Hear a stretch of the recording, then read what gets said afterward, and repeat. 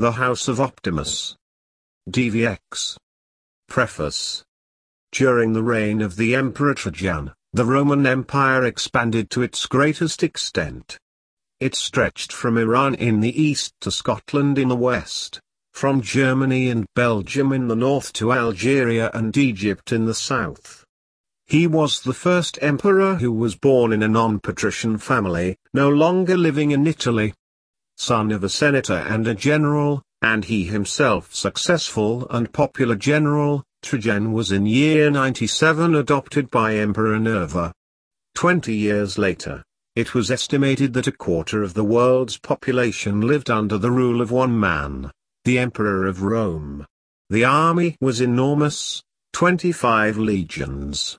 Nearly 150,000 legionaries were stationed around the empire in active duty. Rome's mighty war machine constantly needed new weapons and other goods to function. In some camps legionaries were directly responsible for paying themselves, in others new weapons were purchased in large quantities and a portion of the legionary compensation were taken as payment. It is not difficult to imagine that they constituted a gigantic market for the traders, and that they fought, sometimes until death, to be first to sell and bring home the profit. Prologue. Marcus Optimus' back ached and he changed his position in the saddle. He sat on his black horse on top of a hill, just a short distance outside the city wall. The caravan of heavily laden wagons had stopped and stretched several hundred feet behind him.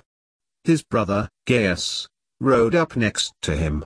Along the long line of wagons guards rode to protect the precious cargo. It was a chilly, damp morning, in January 117 and Imperator Caesar Nervatrainus Nervidivi Filius Augustus was emperor. Marcus steered his horse at a slow ride towards the wall and saw the top of the new temple erected in honor of Trajan's victory over Parthia. He also glimpsed the white cylindrical marble column sticking up among the houses. Even that a gift from the Senate in honor of the emperor's victory over Dacia. After months of arduous travel, they would now be in time for the inauguration of the temple which was opened to celebrate Trajan's return from the east. The temple was built within his area of Rome, on his hill in Rome. It was on the slope of the Quirinal Hill, where he was born, and where he had for years fought against the criminal mobs that tried to take over the streets. He had won, and now he could continue to build his life's work which would then be passed on for generations. Optimus turned his horse towards the long line of carts and shouted to his guards. "It's about time we get back into the city." He raised his right arm over his head and clenched his fist. The men answered him with a joint howl. Everyone were happy to once again be home in Rome, and furthermore, they were still alive. One of the younger guards looked wide-eyed at his leader. Optimus was tall and well-built, had dark brown hair, and distinctive facial features. His dark eyes penetrated many people's souls and made them pay attention to his strength. He wore light and expensive clothes. They were always clean, and on top of them hung a dark green cloak of exquisite quality embroidered with silver thread. A dagger of the finest steel was sticking out from under his left arm. "It will be nice to back home again, Gaius. Right?" Finally, Dux," Gaius said with a sigh of relief. "Etam.